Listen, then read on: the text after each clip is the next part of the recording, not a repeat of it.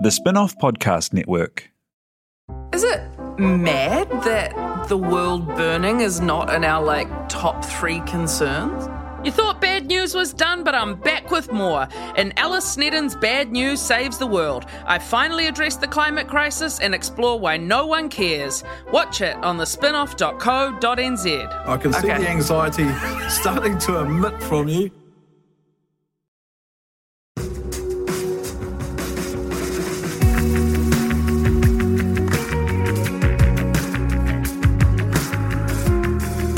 You're listening to Business is Boring, a podcast that reckons it's anything but.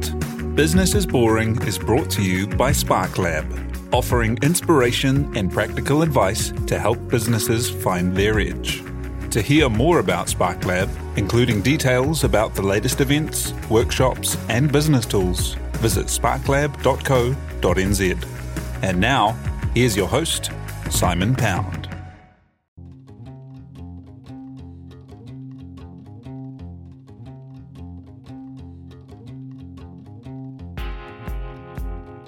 You're listening to Business is Boring, a podcast that reckons it's anything but. Business is Boring is made by The Spin-off with help from Callaghan Innovation, New Zealand's innovation agency. Here's your host, Simon Pound. After a long process, recently Wellington Council approved 2 scooter companies to take part in an 18-month trial to see how last-mile mobility could work for the capital. One was Jump, a division of mega transport company Uber, one of the biggest companies in the world, and one was Flamingo, New Zealand-owned and run by 2 blokes in their 20s. Their brand is called Flamingo. It's a vibrant pink. It uses the same high-quality Segway scooters as Jump that are better than the Lime ones, and they do some cool things like offering free helmets for use and some rigorous rules around safety and parking. They launched in Wellington in the middle of June and are now, at the end of July, launching their full fleet of scooters on the streets of Auckland. How was it that 2 chaps are taking on the big players? What does it take to get something like this going? And what is next for Flamingo scooters? To talk the journey to here, co-founders Nick Hyland and Jacksen Love join us now. Kia ora, good morning. Morning. Hey, thanks for being here. Hey, Nick, first up, how did you guys get interested in last mile mobility and what were you up to beforehand? I guess we've both always had a real interest for kind of transport and how we move, and it's one of those kind of sectors that cities continue to grow, population density increases, and the way that we move is always the challenge that's ever increasing, especially last mile, with the way that kind of cities are changing. Beforehand, I was a software engineer, Jacksen was an accountant, and we just kind of, dabbled in the space for quite a bit, had a few other startups that we tried around with, and then found electric scooter sharing while traveling overseas and kind of thought, wow, we need to try this in New Zealand. When was that? When did you guys get interested in the scooters? I think I was traveling in San Francisco about just over a year ago and saw it, just starting off over there, and then, came right back and we got to work on how we could start something in New Zealand. What do you actually have to do? How do you go from going, okay, I see these cool bird scooters and I see that they're getting big energy behind them. How do we get that going in Wellington? Yeah, so a lot of the work at the start was working closely with the local governments and councils to ensure that we could bring the scooters in a way that would be safe and deliver value to the New Zealand communities. And then, from there, building an awesome team around us who shared that same vision of providing a really fun, safe and easy way to move around our cities. And how does that process go? Do you just kind of rock up to the council, Jacksen, or do you, is it something you can just kind of Google? How does one go about getting a fleet of scooters on the streets? Yeah, so building that initial relationship with the councils and the government, you effectively do just rock on up and start that conversation. Yeah.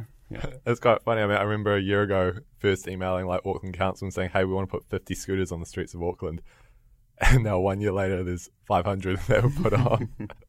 And it's really scaled up over the time as the kind of industry is growing.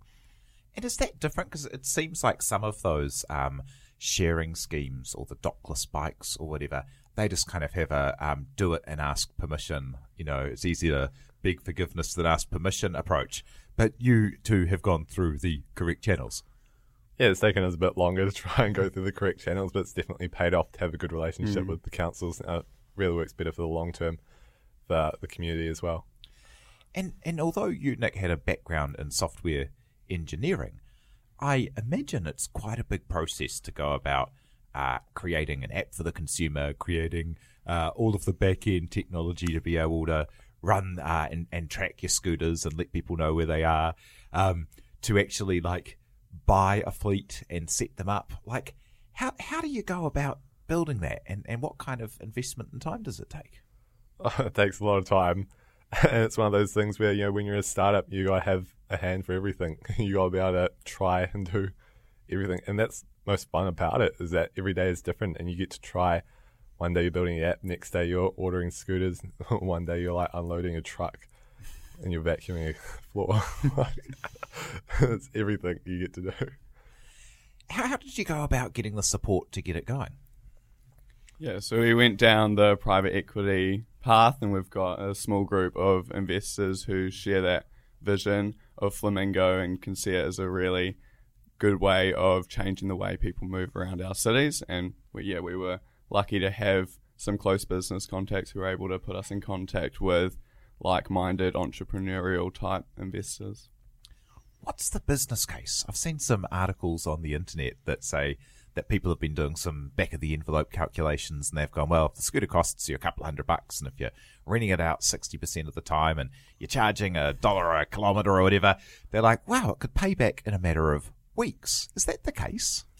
There are a number of factors that come into it, obviously, and one might be slightly different to what you read online, is we have chosen a really reliable and safe scooter with Segway, so they're a reputable brand who have been providing mobility solutions to the world for almost 20 years now, so there's a lot that goes into it for sure, lots of different factors. So it's not a simple kind of couple of week payback, but I imagine it must be pretty good, must be a pretty good business case to be getting the support and having all these companies giving it a crack. Yeah, so there's definitely balancing sort of the interests of our investors and the ones who are backing us, and just the customers, and ensuring that we're providing community and the public a great service. Yeah. And what does that service look like? How's it going in Wellington? And tell me about the idea of the helmets. Yeah, so we've been overwhelmed by the support in Wellington. It's been so cool to see people start their journey with Flamingo, and we've, awesome the support we've got so far. The helmets have been so cool as well. We've had hundreds and hundreds of helmet orders, and we've been, so overwhelmed by just how seriously people are taking safety and getting on board with the free helmets that we offer. What's the safety setup that you run? So we have the free helmets. We also have safety ambassadors out on the street monitoring that rider behaviour.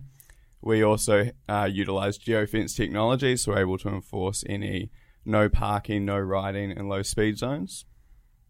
And what are those zones? Because there are, as part of the Wellington Council trial, there's areas you just can't use them, aren't there? Yep, so Cuba Mall and the Botanic Gardens in Wellington are no riding zones where you can't ride it. So we just disable the throttle and slow the scooter down and kind of alert the user that they can't ride it there. And then we have no parking zones where they can't end their ride, and then low speed zones where the scooter automatically reduces their speed. And that's in Auckland City as well, in the CBD, Yeah, and tell me about getting up and going in Auckland. Was that different than the Wellington Council? It seems much more orderly the way that it's happened in Wellington than Auckland, where, you wake up one day and there's a whole lot of scooters everywhere, and they have unlimited kind of speed, and then you get 6 months of media stories about ACC injuries. I mean, I think it is different that Wellington started their trial later. Definitely a lot more knowledge to go off and a lot more kind of information to go and build the trial around. I know the councils do work together and share information, which was probably supportive and helpful in generating that trial too. And Auckland's always losing. I know I'm learning as well. So this is the second phase of the trial, and I know that we're working with them closely to provide a lot of information around how it's working differently and what we can do for the future to improve it. What makes these scooters different than, I think a lot of listeners probably would have had a go on a Lime scooter? How are they kind of different, the ones that you're using, the Segway ones? So the Segway ones have a lot of fancy features in them. So we've got electronic braking on the front and a rear brake at the back. They're a bit more fancy with the speed, and some riders notice that it's slightly lower, so it can be a more comfortable ride for the shorter Aucklanders and Wellingtonians. In terms of like those safety concerns, do you work with ACC on that? Because that's been one of the consistent kind of stories in the media, this tracking the number of injuries related to scooters. So we've been lucky enough not to have to work with ACC just yet, but no, not at this stage. When it comes to trying to get something like this off the ground, did people tell you were kind of bananas to be trying to do something when they're hearing all these stories of these massive venture capital backed companies and the Ubers of the world being involved in it? Yeah, definitely. All the time, even the parents. I guess it's one of those things where it's an interesting kind of business where you get a permit in a city, which really kind of allows you to get, the kind of paperwork done first and then really give it a go and have like that kind of secured time frame to have it, where it's not just a free-for-all, which really kind of gave us time. I know in Wellington, they were quite supportive of us having a bit of time to kind of get the scooters ready and all that kind of tech sorted and really tested well and rigorously to have a good trial, which was very good. And that they were quite supportive of our kind of proposal and really, So it was good that way. How does it feel to like see a scooter on the street and see someone riding your kind of very distinctive bright pink scooter in the face of people having said, oh, well, you'll never get that going? It's always exciting. It's quite weird because you never really realise the day that we launched this fact. It's all just kind of blurred together, very tired, not much sleep kind of thing. It's like, oh my God, I can't believe we've launched that long ago. So it's always exciting to see, and it's like, wow. How do you get all the bits of the business going? Like, for example, the juicers, the people that have to like drive around in their utes and pick them all up and charge them and get them back on the street. So we call those Flamingo feeders, so very similar similar model where, we have a really cool bunch of contractors who pick up the scooters every night and get them charged back out in the street. And is that something that, are people able to just kind of get involved and be part of that as it keeps growing? Or is that like are they kind of employees of yours, or? Yeah, so there's sort of a application process that they go through, and we're always sort of got a wait list at the moment in both Wellington and Auckland, but always if, people are interested in earning a little bit of money on the side, really cool way to supplement their income, able to sort of pre-register through the website and join that waiting list, What have you learnt so far that's surprised you? Every day we learn something new. Every day is a surprise, really. I mean, how fast you have to adapt to everything. I mean, there's problems on the daily, and that you always just got to have a thinking hat on about how you can get around them. It's weird going from running your own business, from working to someone, and all of a sudden all the problems always seem to flow up to you, and you're always the decision maker. So always being able to think quickly and react to stuff is always one of the surprising things. How's it tracked against the business plan that you wrote? Yeah, it's been awesome seeing the support. Like, we've been overwhelmed by just how much Kiwis have gotten behind the local brand and support us and start their journey with Flamingo. And in terms of like the number of scooters on the street and the number of rides happening and stuff, like I'm always interested to see if you put a pitch deck out and you go and talk to investors and stuff, and has it tracked to the plan, or is it better, or is it different? Yeah, so we're sort of just only yesterday launched in Auckland, so still waiting to see how exactly that, how those numbers come through and how that compares to what we expected. But so far, Wellington's been really, really awesome, and it's tracking along as we expected. And so Wellington's going, Auckland's just starting. Mm-hmm. Are there plans to kind of get the Flamingo flying elsewhere? Yeah, so we start down in Christchurch at the start of September. Just scooters have just arrived down there, so ready to get them up and running the start of spring.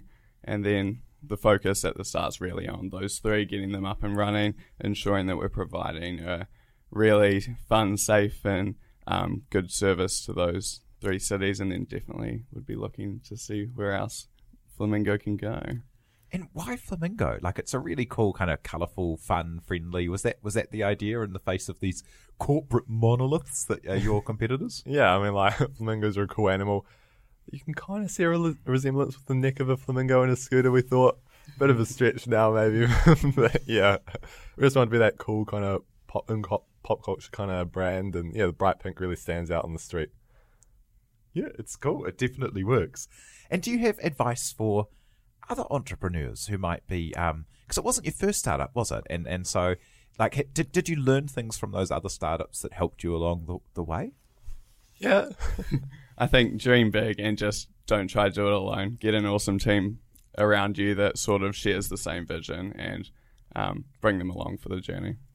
Yeah, and give everything a go. I mean, like, one thing I think, I've learned in other startups is you can always kind of be like, your product will never be ready, and always just trying to get as soon as we can. I think we're lucky with the scooters about really having dates that we have to work to, and you really do work to a date when you have it and you have to launch and kind of stuff. And we really pulled through on that, which was fun to see. And yeah. And how will you define success? Like, in a couple of years, what would you like to see Flamingo scooters be? I mean, we'd like to be the go-to kind of transport solution for Kiwis around the country. I mean, it's hard to really define that or when it is, because it's always changing, goals are always moving. But yeah, we'd like to be that kind of household name for Rider Flamingo there. That's so cool. Well, thank you so much for joining us, co-founders of Flamingo Scooters, Nick Hyland and Jacksen Love. Thanks for sharing your story. Thank you so much for having us. Looking forward to seeing where it goes next. You can find them now distinctively pink on the streets of Auckland, Wellington, and soon to be Christchurch. Thank you very much, Tina Tiller, for producing, and thank you very much for having us along and listening.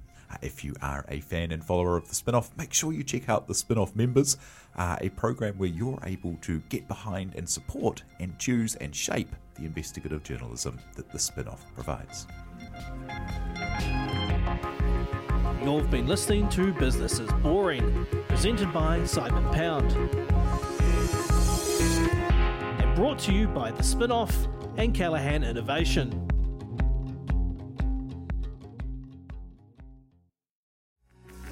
From the Spinoff Podcast Network, that was Business is Boring, brought to you by SparkLab. Make sure you're following Business is Boring wherever you get your podcasts. And for more information on SparkLab, visit sparklab.co.nz.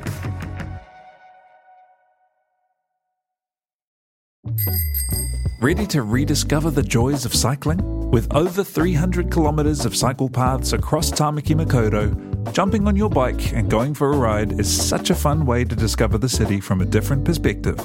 Cycling is getting more and more popular across Auckland, so now's a great time to join the hype and give cycling a go. Head to at.govt/cycling to find your nearest cycleway today. The Spinoff Podcast Network.